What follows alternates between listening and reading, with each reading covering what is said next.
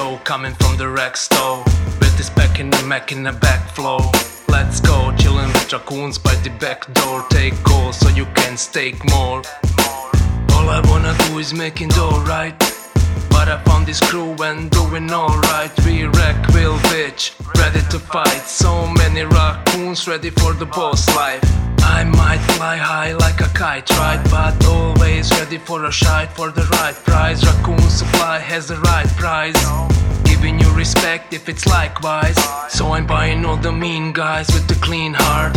Read between lies, laser beam through lean eyes. Warrior with clean lies, trash mouth, mean smile, be wise. NFT wise, fuck with these guys. It's the RAC rap from the back lab. 110 of these in my backpack. Crazy RAC rap from the stash app. RAC will take a lead in this haystack. It's the RAC rap from the back lab. Good morning, RAC FM! Today is Thursday, the 21st of December, 2023. And this is everyone's favorite crypto IBC money making, not financial advice show. I'm your narrator, your introducer, your introductor, Secret Squirrel. I'm going to pass it off to Robo. Robo, how you feeling today? Have a good show. Really excited to have GridPlus on today. I've only really recently come across them, and I was kind of fascinated, and especially given what we've seen previously or recently with kind of, security breaches yet again. And I've never actually seen, whether you want to call them firmware or hardware, we can have that convo, but I've never really seen an offering like GridPlus. And it's actually piqued my curiosity a little bit. So without further ado, let's get down to this. Hi, is that Justin? Yeah. Good morning, Justin. Thanks for coming on. Good morning. Yeah, thanks for having me. How's it going? Oh, dude, it's an absolute pleasure. There always seems, Justin, it always seems whenever there's any security breaches within about the next week, we always seem to have someone on related to the industry, which is, I love this, The last time I believe was probably around about April, May or something, with and we had Zengo Wallet come on, who are a kind of standard sort of web app, wallet provider. But yeah, Justin, so before we kind of dive into things in greater detail, when we've seen security breaches that we saw last week, obviously one of your major, if you want to call it a major competitor, was involved. Personally, Justin, it's a two-part question kind of thing for you. Last week, when you saw these exploits, did you think, oh, here we go again? You personally, what was your viewpoint? And as a company, when these exploits happened last week, did you guys pull together and have some OPSEC meetings, or did you just ignore it? I mean, how did last week sort of impact you personally and then as a company? Okay. Well, when we see these things, I think my first thought is, I just want to understand it deeply, understand what happened. And I think, we don't celebrate these things because, there's nothing perfect when it comes to security. It's an ongoing process and it's a never ending battle. So it's not something to gloat about. The exploit definitely was the culmination of a couple of factors where things were not really tightly managed and done well. Luckily, they mitigated the impact. But yeah, I mean, there's aspects to it of it was a surprising situation, to say the least. And I think our reaction, like you said, OPSEC meeting, we talked about the nature of what went down and should we consider anything pertaining to this? Do we have any similar concerns where we've overlooked something? I can get into the reasons behind it a little bit, but a lot of it was just sort of the product of lack of attention to detail with managing some things that could have a very large impact. Couple of things. I mean, so what went down, the synopsis is that, Ledger has this development kit, and the person, one of the main code contributors, had actually left the company, and he still had GitHub access. So that's problem number one. And then he got phished. And so someone else had access to their account. The other thing that was probably more pressing and that I wanted us to look at internally was that It's a common tool developers use called Node Package Manager, NPM. And this pulls in like this all other libraries that everybody uses, the dependencies that engineers have from other projects, other libraries that underpin their work. And they were set to auto update, just pull in information without any sort of manual review, which is not good practice when it comes to security. I mean, security should ultimately move slow and deliberately, because it's the counterbalance to how fast crypto evolves and how fast protocols and wallets change, and how fast the bad guys evolve in their approach, which is very, very quick. Yeah, bro, that's that whole permission versus the permissionless things, isn't it? We see how quickly things develop on permissionless networks compared to permissioned networks, right? There's a reason why people do code audits. Yeah, it's not rocket science, Oh yeah, I mean, absolutely. And that's the nature of working with open source. That's the magic of it, is that you put something out there and people are free to tinker and contribute. But this is a little bit of a different context where, yeah, they're relying on other libraries, but working on wallet technology is kind of a terrifying prospect, because we're dealing with bearer assets, whether they're NFTs or L1 crypto assets. We're helping people basically secure very meaningful amounts of money.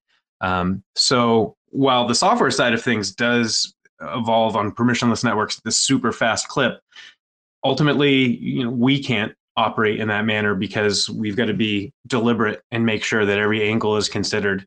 Again, because I'm not saying our offering is perfect. No offering is perfect. And there's nothing you can buy that's like a silver bullet for security, but we have to take a fundamentally different approach to like how you develop things. It has to be conservative, because safety comes first. So we are sort of the safety net so that people can, degen and trade with peace of mind. Yeah, as an industry, I sometimes say to my friends, like, is this the industry we deserve rather than the industry we need? Because we seem to be under constant stress test, Justin, of the entire ego, whether that be wallets, whether that's like, bridge vectors, but we seem to be constantly every day being stress tested for some reason in crypto, yeah? Oh, yeah. I mean, well, the reason is just that digital bearer assets are the biggest honeypot ever for bad actors, whether they're targeting users, they're targeting protocols or smart contract hacks. Yeah, I mean, it's the ultimate prize. You can be remote and literally get away with a bank heist. So yeah, enterprising people are going to never give up. And by enterprising people, I mean, unfortunately, the scammers, black hat hackers, all of that, because yeah, I mean, look at it. It's such an appealing target. So we have to keep pushing. And that's why this is, as I mentioned, a never ending process. Providing security means just continuously evolving in response to the new and creative ways that people come up with to screw each other over. So, Justin, mate, by the way, it's a real pleasure to have you on mine. A couple of minutes of talking to you and I can tell you're absolutely sound guy. Dude, we had, like I say, we had Ari and Ariel on from Zengo Wallet earlier this year, after the original Ledger exploit earlier. And he kind of piqued my curiosity a little bit with something when he said hardware wallets. I'd never thought about it like this, but he said there's no such thing as a hardware wallet. There should actually be labeled as firmware wallets. And he went on to give this long, detailed explanation. Now, when I looked at you guys, I was like, this is like the most hardware wallet I've seen yet. Where do you put yourself on that convo, Justin, and the product itself, GridPlus and Lattice One, which we'll get into, yeah? Like, are you a firmware business? Are you hardware? Are you both? Like, where do you lie? Well, yeah, it's both. I mean, firmware is ultimately just software that is running on a bespoke environment. And it's usually, real low-level code. We work with embedded C. I'm not an engineer, so I don't want to bog everybody down with that side of things. But yeah, I mean, it is an external solution. What is a hardware wallet? I actually think it's an important question because I don't think everybody's entirely clear on it. But why do we have these things? Well, your phone or your computer. They're general purpose computing devices. You can do anything on them. You can play games, you can do your work. And so they're designed with flexibility first and foremost. Obviously, with these systems, security is always a consideration as well. But the main thing is you can't really entirely rely on what you're signing. We've seen a lot of attack vectors where people install malware, they don't know how they picked it up, and then they show you something that is different than what you really intend to do. So hardware wallets are a solution that let you do two things. One, take your private keys out of this general purpose device, because that's one set of attack vectors is coming at how they're stored or misrepresenting what you see on screen to get you to unlock or sign on your behalf. But then the other side is the secure signing. Because these are general purpose devices, the hardware wallet is supposed to actually show you what you are signing with absolute certainty. So you can compare the two things and know that you're doing what you intend to do. And it's really, at the end, like a sanity check in that, you actually still have to be actively engaged, but you want to look, and we want to give users the most useful, actionable information possible at their fingertips to compare, a MetaMask transaction or whatever other software you're using against what you're actually signing. And if they don't match, you say, slow down, let's take a look at what's going on. So in the earlier days of this, all we ever really had to do with Bitcoin was verify a recipient address. We're sending crypto back and forth. And that's really where we get the term cold storage, because if you're trading on Mt. Gox, cold storage is just getting your coins into your own private keys and having them in a place where you don't touch them. But as I mentioned, how like software just and permissionless networks evolve so quickly, like you had mentioned as well. Hardware is really slow. And so these networks have sort of outpaced it. And that's why we have this weird looking device, because we were smart contract chain nerds, and we were basically trying to build out other use cases for our secure hardware. And we were finding that nothing else actually met our needs. And because we were using Ethereum, the Bitcoin hardware wallets didn't really meet our needs. So we were building for what we wanted and for other new use cases. But yeah, it's an interesting assertion from Zengo on that other call. I'm going to have to, if you have a recording, I want to go back and listen to that, because yeah, it is still software. Firmware is software programmed onto this bespoke device.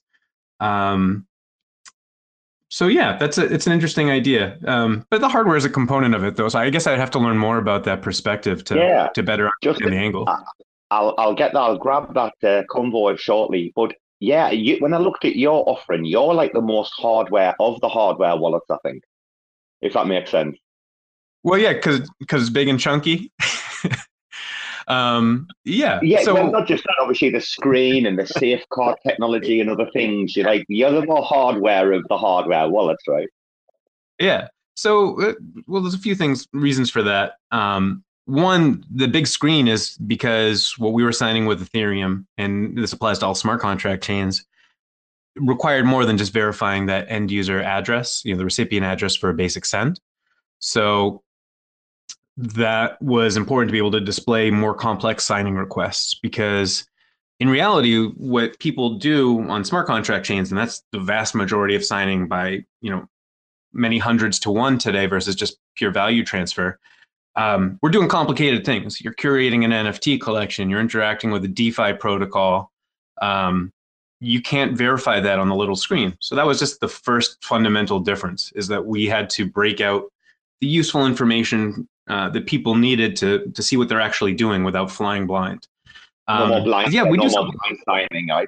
No more blind signing, yeah. Blind signing and blind signing is really how most people use hardware wallets. So there's a little bit of an educational component. I know people don't read user manuals, so we want to make it as easy and intuitive as possible. And we've got a long way to go on that. Like everybody does. There's nothing that's good enough yet with software and hardware wallets and a lot of this tech in general. But that's what we're working towards. That's the goal. And then the other things that we did were different. So yeah, we wanted to break out all this information.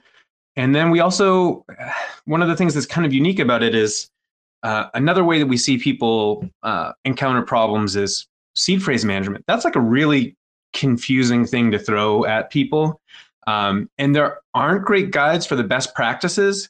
And if you read some of the guides from people who consider themselves authorities on the matter, they tell you to do kind of like crazy or weird things. So, we're working with cryptography and we're telling everybody to do these weird physical things to secure written text. So we use safecards, which are just basically the same kind of chip that's in your credit card.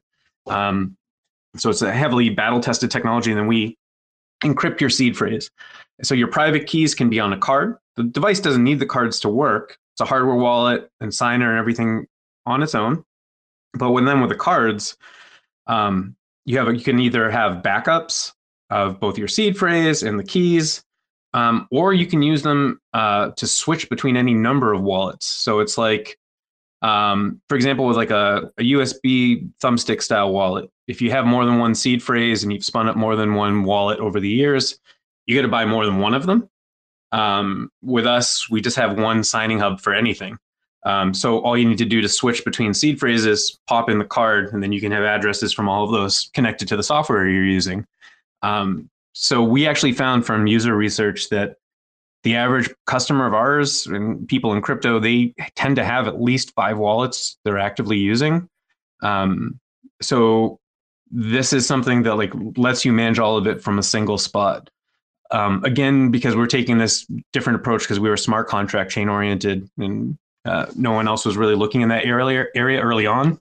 When we were building this, it was definitely, I think, looked like a crazy person project to people who had taken a more traditional approach. But yeah, those are the main things that differentiate how smart contract chain users and what we're doing is different than sort of how people conceive of a hardware wallet. So single signer for all your wallets, secure backups, and flexibility on that front, and then being able to better see what you're signing, actually break out the transaction so it looks closer to what you see in MetaMask or Rabi or whatever you're into using. Yeah, I pretty much like the safeguard idea and how you can literally just sort of chop and change accounts by literally just changing the card. Yeah, absolutely. And I think what that's kind of analogous to for me, and this is account management, no matter how you're using crypto. I try to explain to people, think of best practices for your card as something like how you manage like your checking and savings accounts.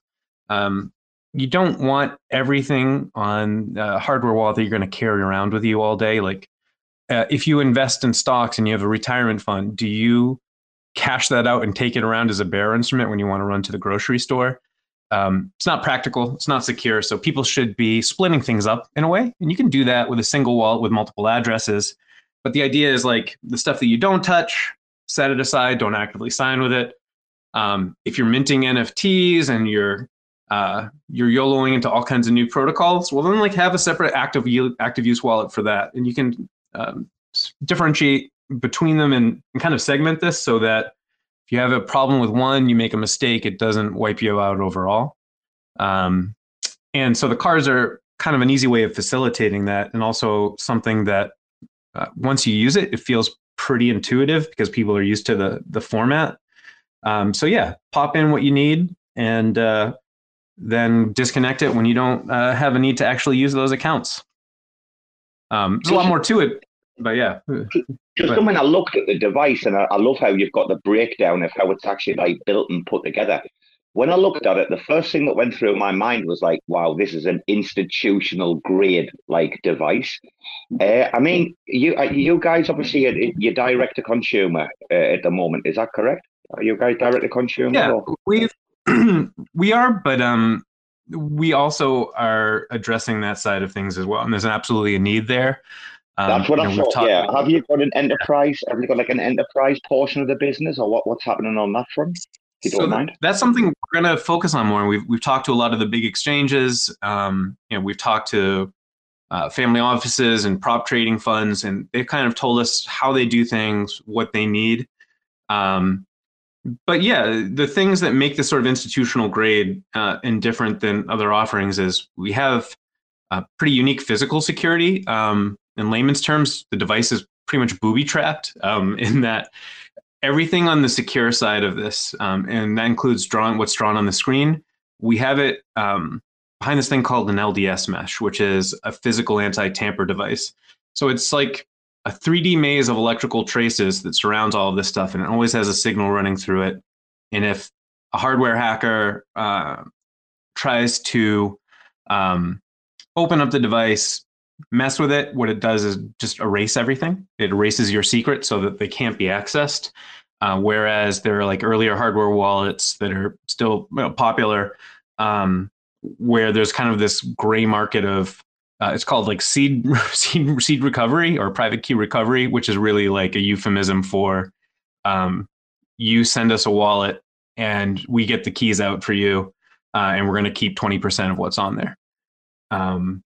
So we have that physical security, which is important for when you get to the point of, we built for a world in which crypto had systemic significance, and I think we're there, and I think it's only growing.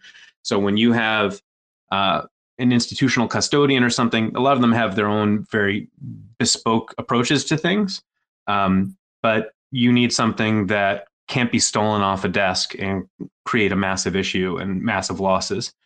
The other thing that, without getting too far into the weeds on it, what institutions really want from us too is like having a terminal like this at a desk and having traders or whomever needs access to crypto assets be able to take a safeguard and sort of badge in and sign for the things that they should be having access to. So it's an area we're exploring, but really there's so many applications for crypto and for our secure hardware that really what we're focused on is just smart contract chain users more than anything. Bitcoin and Litecoin and value transfer chains, security for them with hardware, it's a pretty well solved problem. They don't evolve at the same pace, which is a matter of intent and philosophy. So we tried to differentiate ourselves by catering to smart contract chain users, which is really interesting because, a lot of the stuff we've talked about is very technical, but my favorite example of where this was kind of a fit in a surprising way was when NFTs took off. NFT users were a really fascinating cohort because, normally for early crypto nerds, all right, you have centralized exchanges, you buy on, you learn, you have training wheels. And then you start reading and you learn more, you send assets off chain, you experiment. With NFT users, there's this whole group of people that weren't deep crypto nerds, but were interested in the application layer and, actually owning something digital demonstrably, a digital bearer asset. And we threw them into the deep end of the pool without a swimming lesson because there weren't centralized tools for people to curate their NFT collection. So that was really interesting. And that also made this group of people a very popular target for scammers. So that's kind of like been our initial fit, and what we're targeting are just end users who want to be able to have additional peace of mind when they just want to do all the things they do on chain. Like it's the safety net for when you do the things that you already want to do.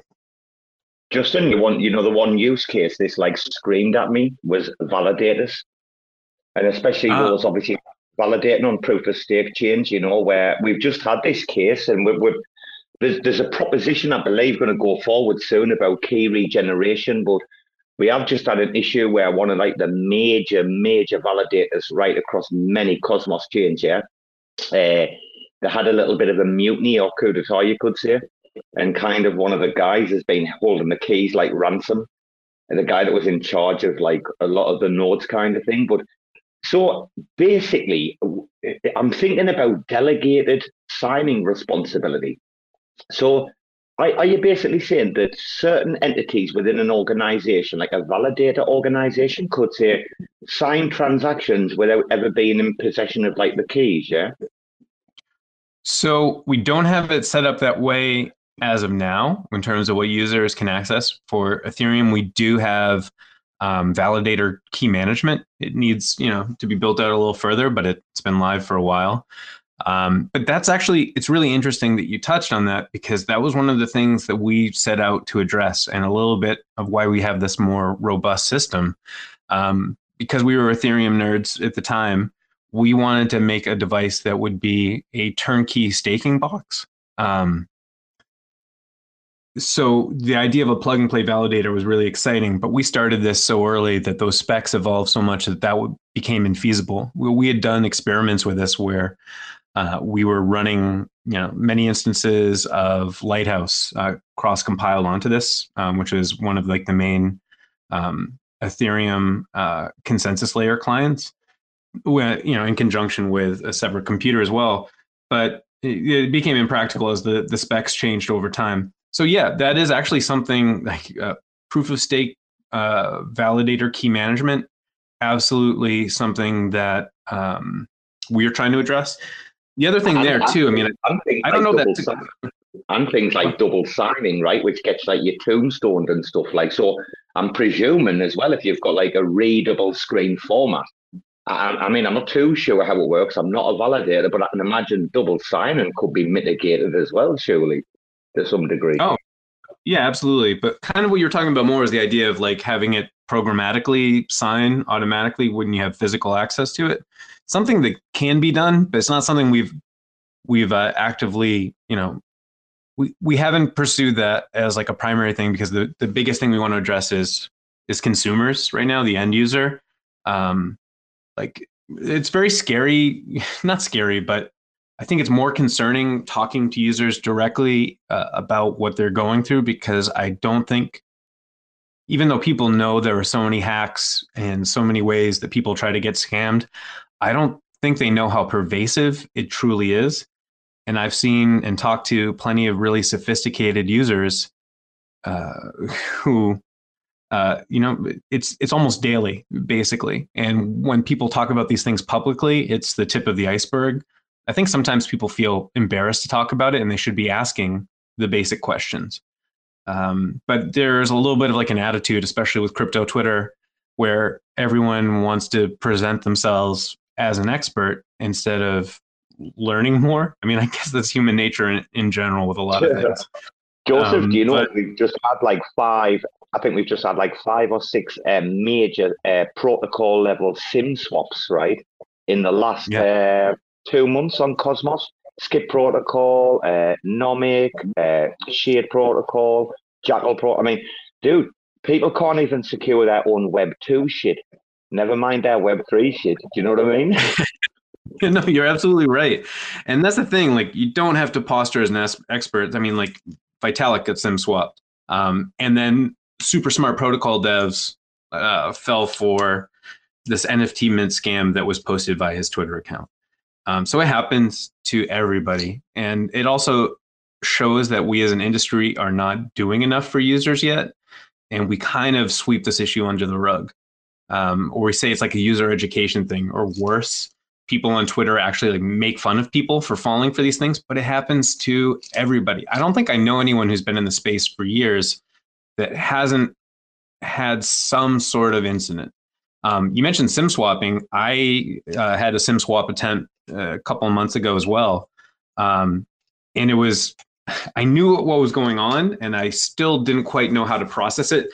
So what happened, all of a sudden, I start getting like 10 text messages a second, and they're all signing me up for like different mailing lists and all different languages. And out of these thousands of text messages, I was lucky enough to see the one that said, this is your carrier. We're moving your phone number to a new number, to a new device. And if you don't respond within 15 minutes, this will automatically go through. I had actually set up the additional security protocols requiring ID at the carrier, and yet still somehow this happened. And then, that's terrifying. Losing access to accounts and all the things that we're still forced to do second factor authentication for with SMS, with text messages, which is terrible. Having that all tied to my phone would have been a nightmare. I'm a big advocate against anything like that. So, Justin, I live in a foreign country. I know we were in DMs a little bit, but I'm obviously English and I live in Bangkok, so I'm always at the mindset of I might have to leave this country at any given moment. I do not want my details or my, wealth tied to like a Thai mobile phone number if I can't get back in the country or anything, you know what I'm saying? There's just no point. Yeah. Oh, yeah. it's just a mess. I mean, even you talking about the Web 2 side of things. Yeah, now we've got password managers and we're getting passkey technology. But what we ask of every user, the tech industry in general, not even just crypto, like, oh, you were supposed to manage 1,000 critical passwords, and it's not feasible. I actually think with private key signing and a login via private keys, yes, there's trade-offs, but it can actually be better in a lot of ways. And I think we're going to get to a much better portable universal login type solution using cryptography. Not necessarily using crypto, but cryptography, private key cryptography.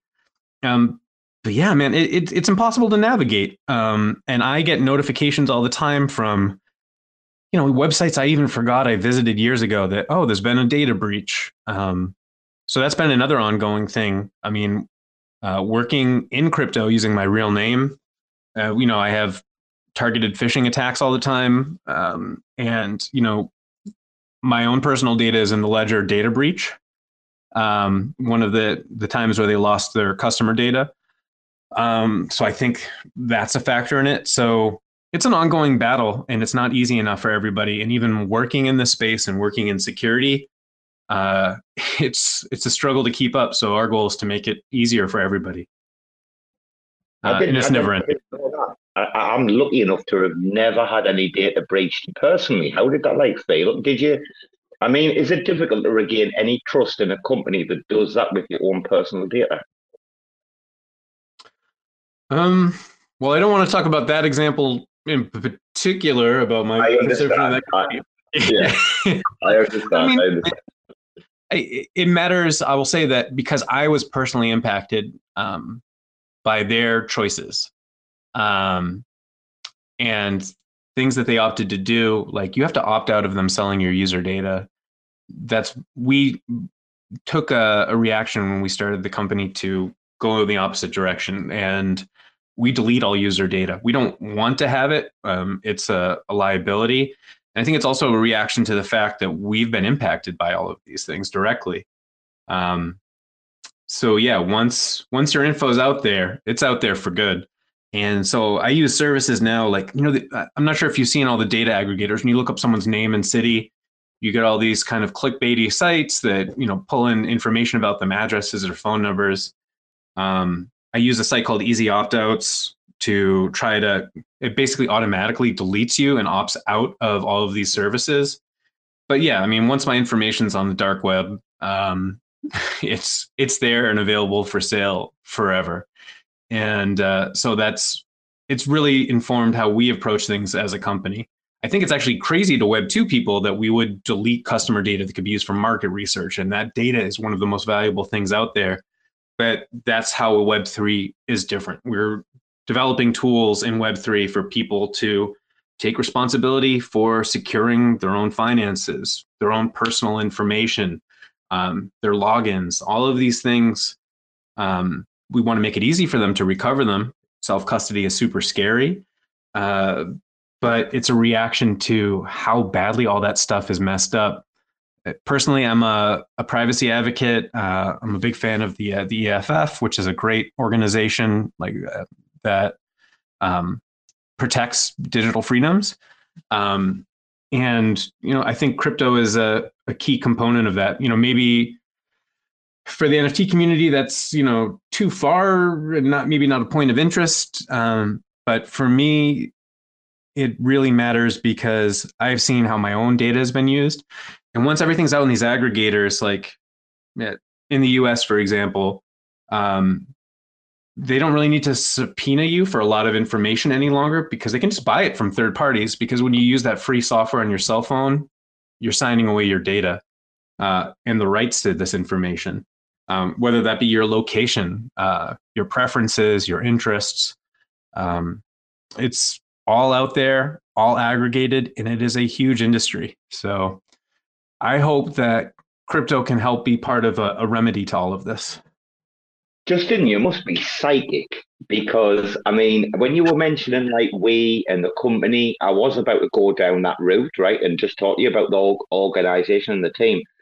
But in my mind, I'm like, okay, before I go into that, I'm going to take 5 minutes out and just ask him about like his own like view. I mean, are you a DeFi maxi? Are you a privacy advocate?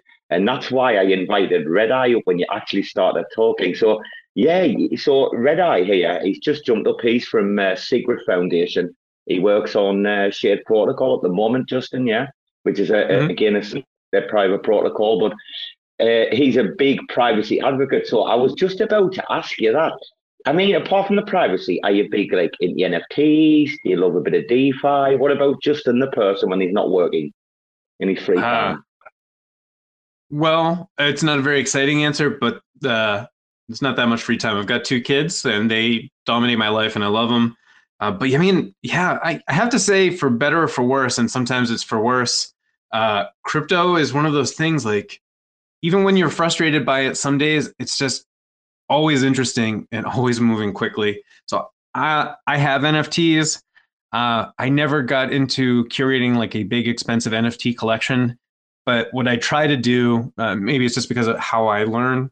I can read blogs and announcements all day, and it will kind of go in one ear and out the other. So I just try everything. That's what that works for me, and I think that informs our choices for how we develop things. Like, we dog food it. We try everything. So we get that user perspective. So yeah, I mean, I use DeFi. I use NFTs. One of my favorite things to show, like, the NFTs can be more than just digital art, which is important in and of itself. I love this thing, POAP, which is, it seems like a cheesy little thing, but it's kind of fascinating. It's the proof of attendance protocol, which issues NFTs that are on Gnosis chain, which is used to be called XDAI. But the idea is, like, you go to an event and you have, this like badge you get just from going to that. But what became fascinating to me about this was like the composability of it. So now, we can do things like, oh, did you go to this conference? Okay, now we can run a contest for you. Or if you did a combination of these things, we know that you're a real person, and then we're going to allow you to vote on a particular topic.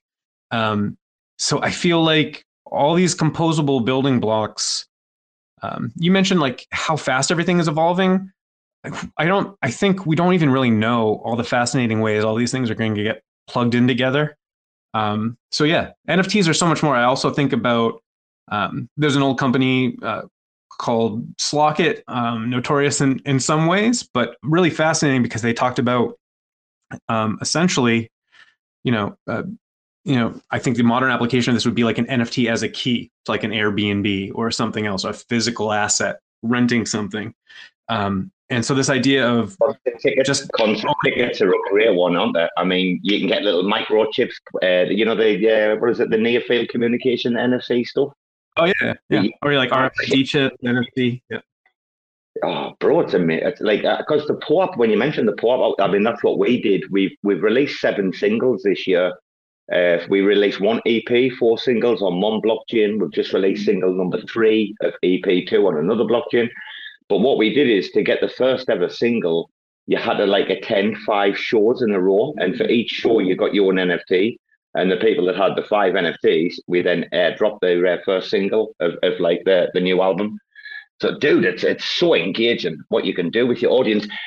We've got Red Eye up. Red Eye on that. I mean, obviously, GridPlus, major wallet shards, all about the privacy, security, exactly like you guys. You came up at the right time, Red Eye. Do you want to come in with anything for Justin? No, I mean, this is my first time hearing about GridPlus. It's been really cool to learn about it. Let me make sure you guys can hear me. Yeah, I mean, anytime I hear individuals are like very privacy focused, gives me a little bit of extra hope that this narrative is becoming a little bit more mainstream. And I think privacy is a really unique niche of crypto or blockchain technology, just because as PvP as this industry might feel at times, I think the privacy niche is much more I don't know what the right word is here, like wholesome. Like, we're all trying to get to the same point, and any of us that gets an inch closer is good for the rest of us. Yeah.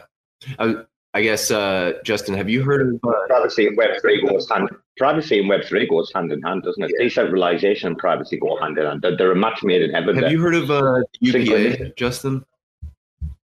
Universal Privacy Alliance? No, I don't know it offhand. I'd love to hear a little bit about it. Yeah, so the Universal Privacy Alliance is basically like a coalition of different Web3 projects that are focused on building privacy solutions and providing, maybe more generalized support when it comes to like lobbying efforts. I would highly suggest checking it out. I think there are some of the founding members or founding groups are like Zcash, Oasis, Secret Network. I think Carter was actually the one to spin up this group initially to like originally organize everyone. Carter is he's one of the lead researchers for Shade Protocol, the group that I contribute to. It's a private DeFi ecosystem built on Secret Network. But I always love hearing about how people are pushing the privacy narrative forward, and that's really awesome that you guys are building. It's wallet, like you're building more privacy-oriented wallets, right? Yeah, a hardware wallet with a different approach, and our focus is on smart contract chains. But on that side, I just care about this stuff personally, and I'm glad you said all of that. The most popular take on crypto is that it's just a pointless casino and it's all speculation. But I know that people with a perspective like yours, we know that there is fundamental value to a lot of what's being built. And yeah, people want to make money and they want to have fun and they want to try ridiculous things. And that's kind of what keeps a lot of this exciting. But I do believe that when it comes to personal privacy, it goes hand in hand with a history of cryptography in and of itself. I mean, private key cryptography enables so much. And I love that you're working in this area. In particular, one thing was one of our former engineers I was really proud of. He was one of the plaintiffs against the government because he had money in Tornado Cash. So he was part of the Coinbase lawsuit, which was saying, hey, I'm a legitimate user. This is why I use this. It's to preserve my personal privacy and my safety. In his particular instance, he was running like kind of like a prosumer, semi-pro proof of stake, like validation setup, right? And he didn't want everyone to see all the flows from the people that he was securing assets for. And I think that's a perfectly reasonable thing to want to retain some degree of privacy when you move around those kinds of assets. So enormously proud. That's Kevin Vital, one of our former lead software engineers. So this is all close to our heart. And yeah, I mean, privacy, it's funny that, things have changed so much. I don't think the average person knows how far the pendulum has swung away from personal privacy norms that we all took for granted. I think the people on this call, we're going to be the last generation that actually knows what it's like interacting with physical cash with a degree of convenience. For me, a real eye-opening moment is I've traveled to China a bunch, and a few years back prior to the pandemic, just seeing the transition from acceptance of digital cash to just WeChat QR codes for everything, which is readily transparent to the government, showing your location and everything else. That was kind of surreal. It just kind of hit me out of nowhere. And it's the same sort of thing where all our parents and prior generations, they grew up with the idea that two people can interact directly, they can exchange value, and that's just the normal course of things. And now people aren't entirely concerned about the fact that when you make a financial transaction, details of that are bundled and sold for all manner of reasons, advertising, law enforcement, and that's okay. I mean, privacy is a counterbalance between legitimate concerns on both ends. Yeah, I think people want, to some extent, law enforcement to go after bad guys. there are reasons why sometimes people should look into, the activities of an individual when it benefits the collective good. That said, it's at such an extreme right now with our data being sold. The term that stands out is surveillance capitalism, with data being the most precious commodity. Everyone's personal info, because it can be used to influence them, sell to them. It's just wild how far things have come. And I think crypto and then distributed systems in general, and private key cryptography outside of the context of cryptocurrency, that's kind of the natural antidote.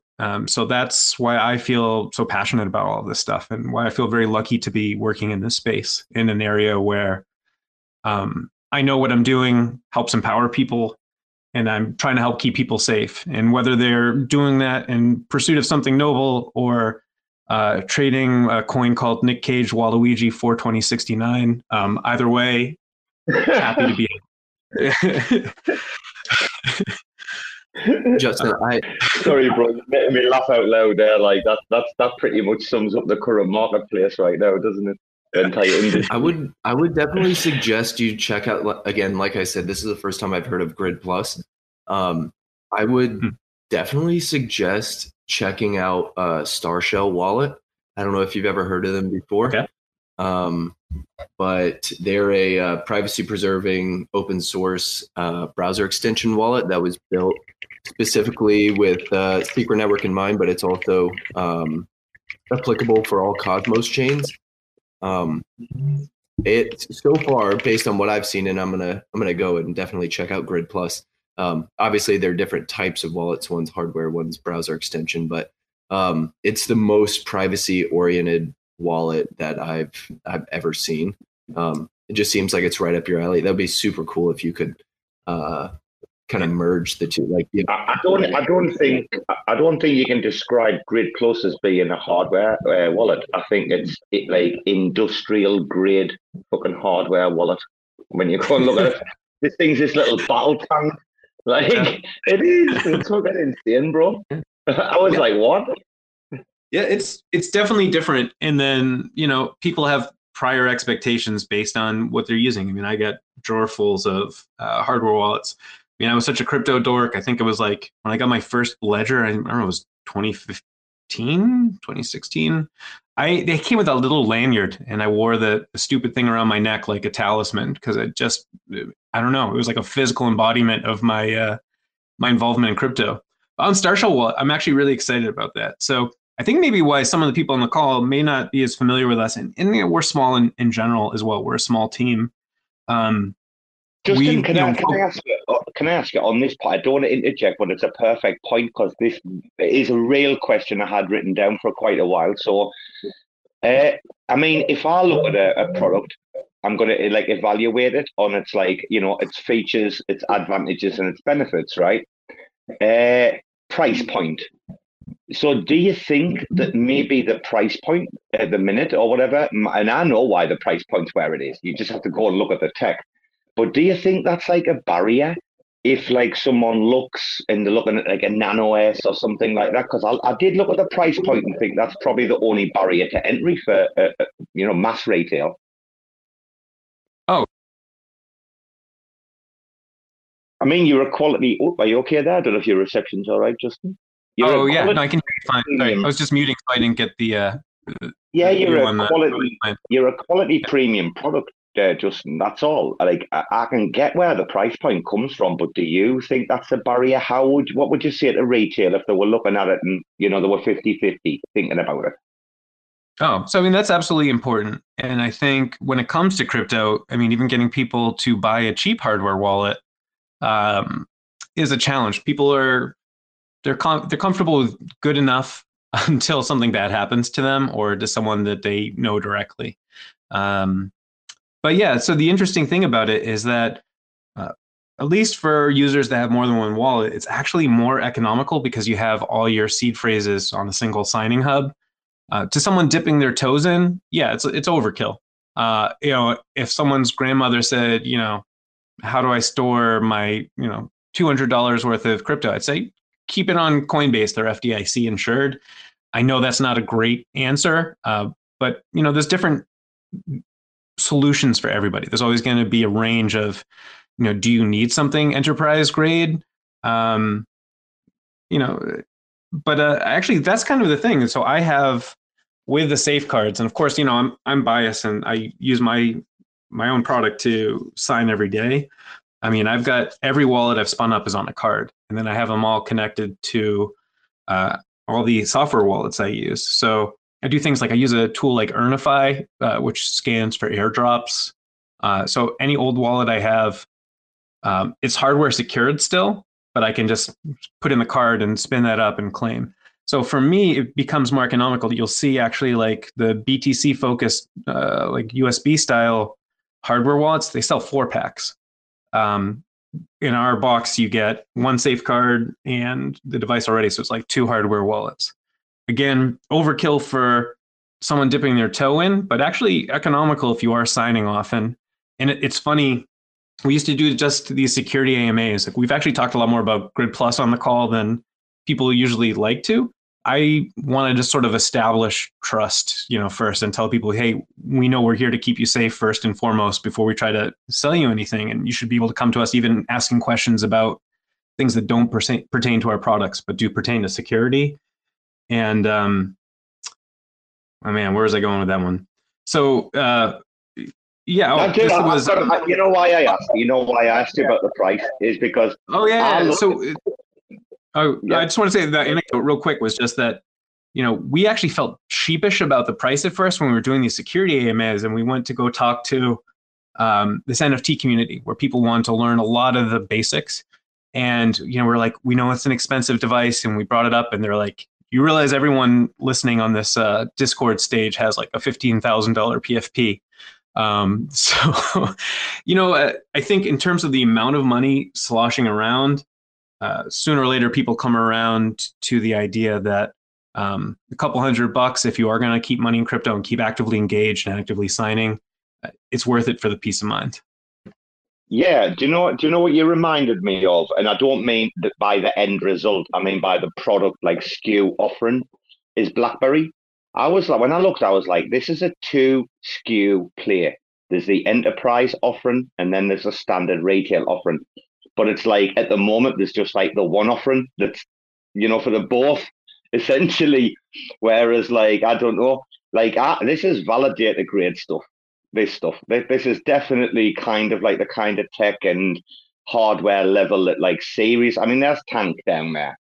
Tank, this is the kind of device that you should have, like without a shadow of a doubt. This is what should be, securing a portion of your asset on different cards, different wallets. Like, it's a very, very interesting mind, Justin. When I went down the rabbit hole, I was like, it's one of those you don't know it exists, but when you do find out about it, it's like, holy fuck, this is like really cool, yeah.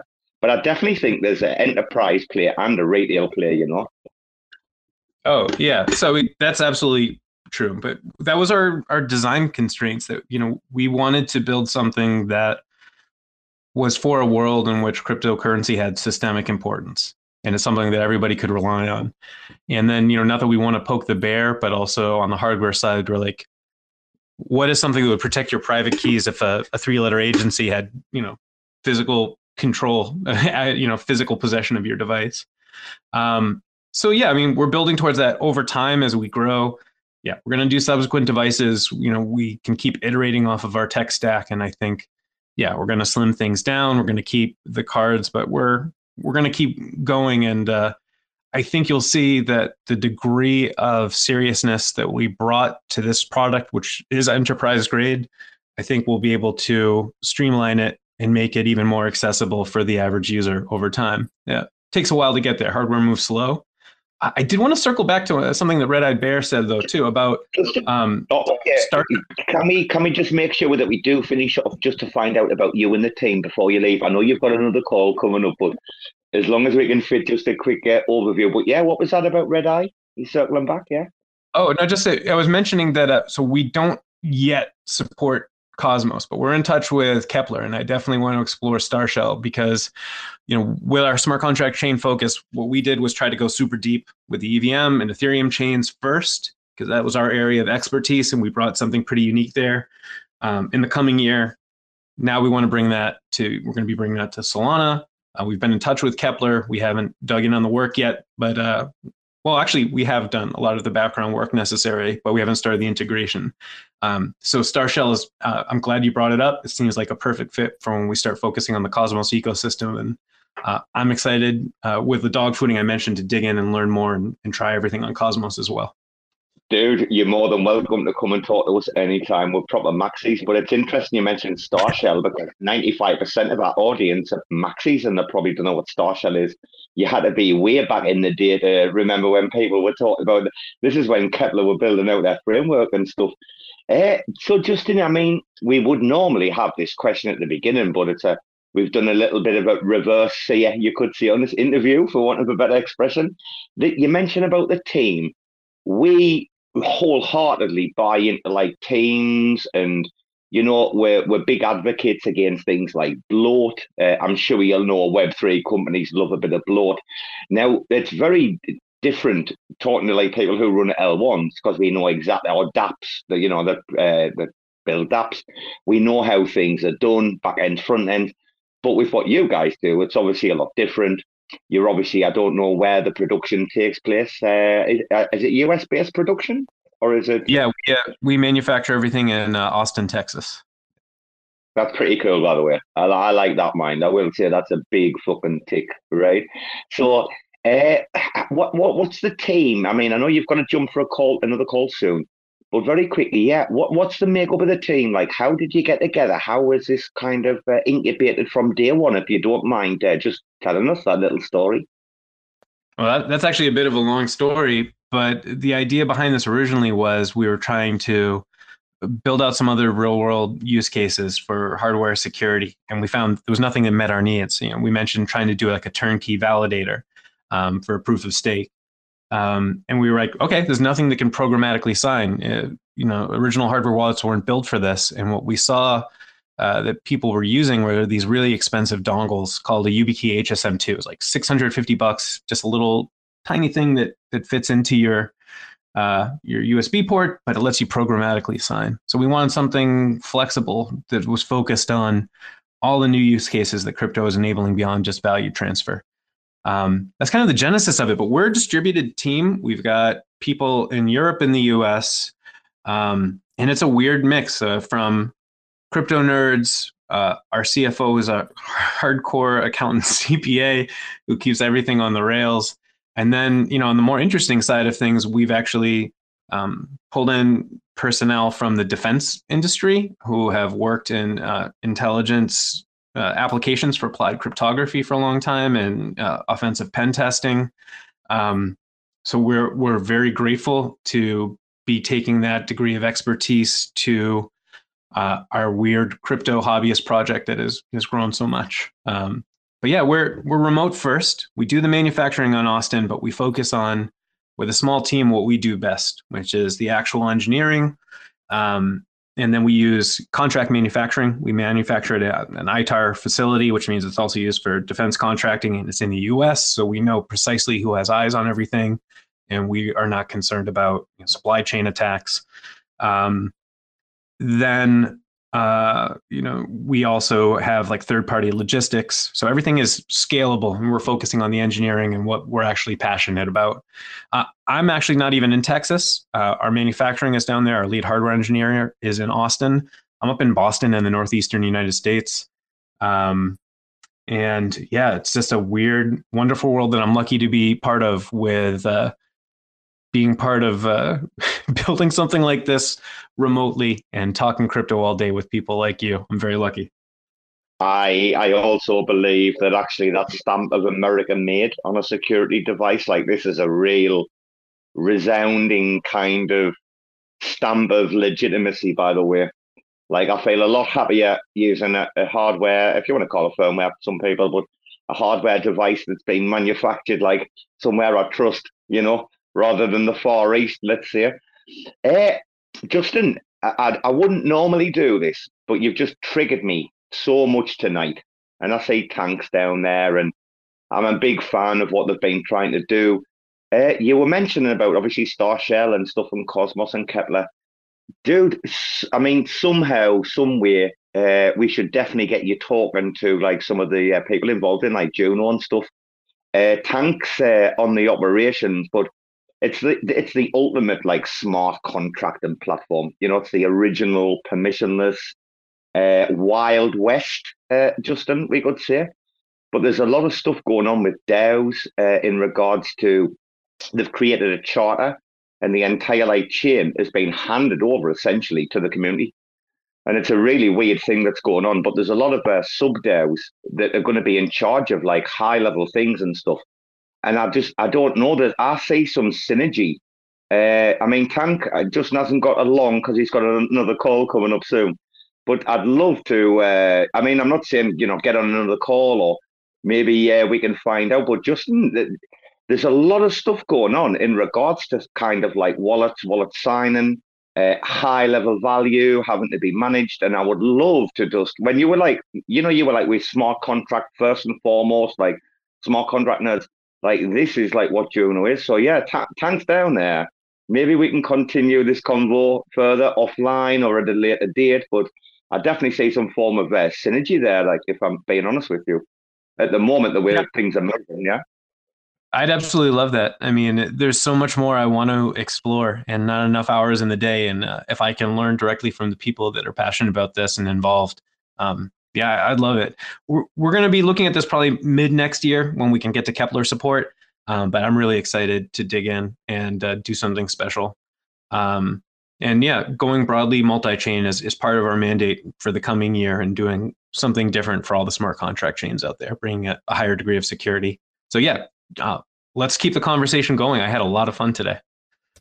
Oh, dude, I was about to say, yeah, we always like put our guests like first and foremost compared to like normal spaces, Justin. How's today's been? Has it been all right? You've enjoyed like we call these the campfire chats, sitting around with your friends, just having a bit of a chat. Yeah, that's exactly what it's like. I don't want to give you too rave a review. I don't want to give you an ego, but yeah, man, it was fun. I could do this all day. I love this stuff. So I always love talking to people who also love it and are passionate about it as well. Well, Justin, you can see people down there in the audience, right? We've got Sentinel, who run the DVPN L1, which is like a decentralized VPN virtual private network. Yeah, we've got other people who come in like regularly, like L1s, and like our audience is probably the most educated audience you'll ever meet. That's got anything to do with like Cosmos IBC, but we do obviously, we're not just plebs. We don't just stick to like one thing. We're out there in Solana and we're doing meme coins on Avalanche, whatever. But you're part of the family now, Justin. Just like DVPN, he comes back as a listener. Some people, when we have the unrecorded stuff, people just come back and chat shit. But yeah, dude, you're part of the family now. Do you know something? I'm gonna get one of these. Like, I think I'm gonna have to make the move. I'm just that impressed. So if anybody hasn't done it, guys, go and check out GridPlus. Go and just look at the breakdown of this thing. Go and look how it's constructed and built, right? And then I think it's like $400. That price point for that level of tech, it's just an iPhone of it is, isn't it? It's the iPhone of fucking signers. And if you've like got decent valuable NFTs, well, get on the case. And that's pretty much all I've got to say. Like, Justin, is that when I went down the rabbit hole, I was severely impressed, and that's not often it happens. And then I'm like, let's get him on a show. And then, dude, you've passed the sniff test with flying fucking colours, dude, tonight. So from us to you, thank you very much, bro. Yeah, thank you so much. I really had a great time today. It was a lot of fun, and it opened up a whole lot of new threads that I think I'm going to be exploring over the coming year. So let's keep it going. This was fun. And yeah, you guys can help kind of direct. I would love to have more resources about, on the user level, what's exciting in the Cosmos ecosystem in the IBC world. I have a lot of learning to do, and I'm glad to have some great allies on that front. Yeah, man, you're welcome back anytime, Justin. And on that note, brother, I wish you a very happy Merry Christmas, right, and a fantastic New Year. All the best to you and the company. And guys, go and check out GridPlus and give them a follow. Yeah. And if you're feeling rich, if you're making some money on meme coins, well, then buy yourself a little Christmas present. Tell the missus, hey, this is what I want for Christmas. But I do really want to explore this like Tank. I do think we should see sub-DAO members using tech of this level and of this quality just to represent like what the DAO stand for and like how serious people are. But without further ado, as we all know, our great editor and archiver, Mr. Finn, will kick in any moment with our music going out on the show. This has been me, Robbo. This has been RAC FM, and great show with GridPlus tonight. Fantastic. We will be doing an unrecorded after show. So if you guys want to hold on for about 30 seconds and then... we're not. I've just got a message. Wheel's doing their call. So yeah, we'll not do an after show out of respect for Wheel. But shout out GridPlus, great guests. Thank you, Red Eye, for coming up. This has been RAC FM overnight. Good night and God bless. Motherfuckers screaming out loud, looking for mercy before they find themselves working a corner down in Jersey. What could be worse? Misrepresenting the first come, first serve mentality stuck in the burbs. I'll be numbing up first before discovering what works, and we'll see what other kinds of treasures under the dirt. We rape and plunder the earth, sit and wonder about the worth and play, ring around the rosy while the thunder is served. Motherfuckers walking around here looking faceless, trying to make a living selling friendship bracelets. Dead ends dragging out the max amount of payments. Red down days got 'em acting all bankless. Yo fam, what? Check these tokenomics. They probing this bear, flexing broken honest. I had to lay my soul down, I'm just roasting honors. And then to end a long day, 11 bowls of chronic. Never known to politic, I was born to frolic. It's been my policy to pollinate all over the plot. We got a lot of apologists jumping in at the top. We like to measure their velocity before they hit rock bottom. Over impossible loss, it's all moss, and I'm liking the odds. Fondue in the morning, forming mycological bonds. Flick the cap, yo, the road is highly involved. Flip a coin, diary evolve. Motherfuckers screaming out loud, looking for mercy before they find themselves working a corner down in Jersey. What could be worse? Misrepresenting the first come, first serve mentality stuck in the burbs. I'll be numbing up first before discovering what works, and we'll see what other kinds of treasures under the dirt. We rape and plunder the earth, sit and wonder about the worth and play, ring around the rosy while the thunder is served. Trying to figure out the max amount of dinner lace, stacked in non-toxic, just to get a better place. Smacking on the hostage like the shit is played for keeps. Clowns, white knight, and all these Maybellines. They call it implausible when model after model keeps on ripping off the coat and going full throttle beats, tearing apart your community. All these low-hanging fruits bearing zero liquidity. Got a planet in reach, coming standard to each. I'm on the back 10, stargazing after the siege, commanding all the management to grab a few Z's, and then we'll round up the beasts and send a messenger east. Y'all better sign a release when I'm bumping these beats. Hands up if I got motherfuckers drumming the streets. Yo, we got a few dubs, we got a couple defeats, and if you're coming for the king, you better have some of each. Motherfuckers screaming out loud, looking for mercy before they find themselves working a corner down in Jersey. What could be worse? Misrepresenting the first come, first serve mentality stuck in the burbs. I'll be numbing up first before discovering what works, and we'll see what other kinds of treasures under the dirt. We rape and plunder the earth, sit and wonder about the worth and play, ring around the rosy while the thunder is served.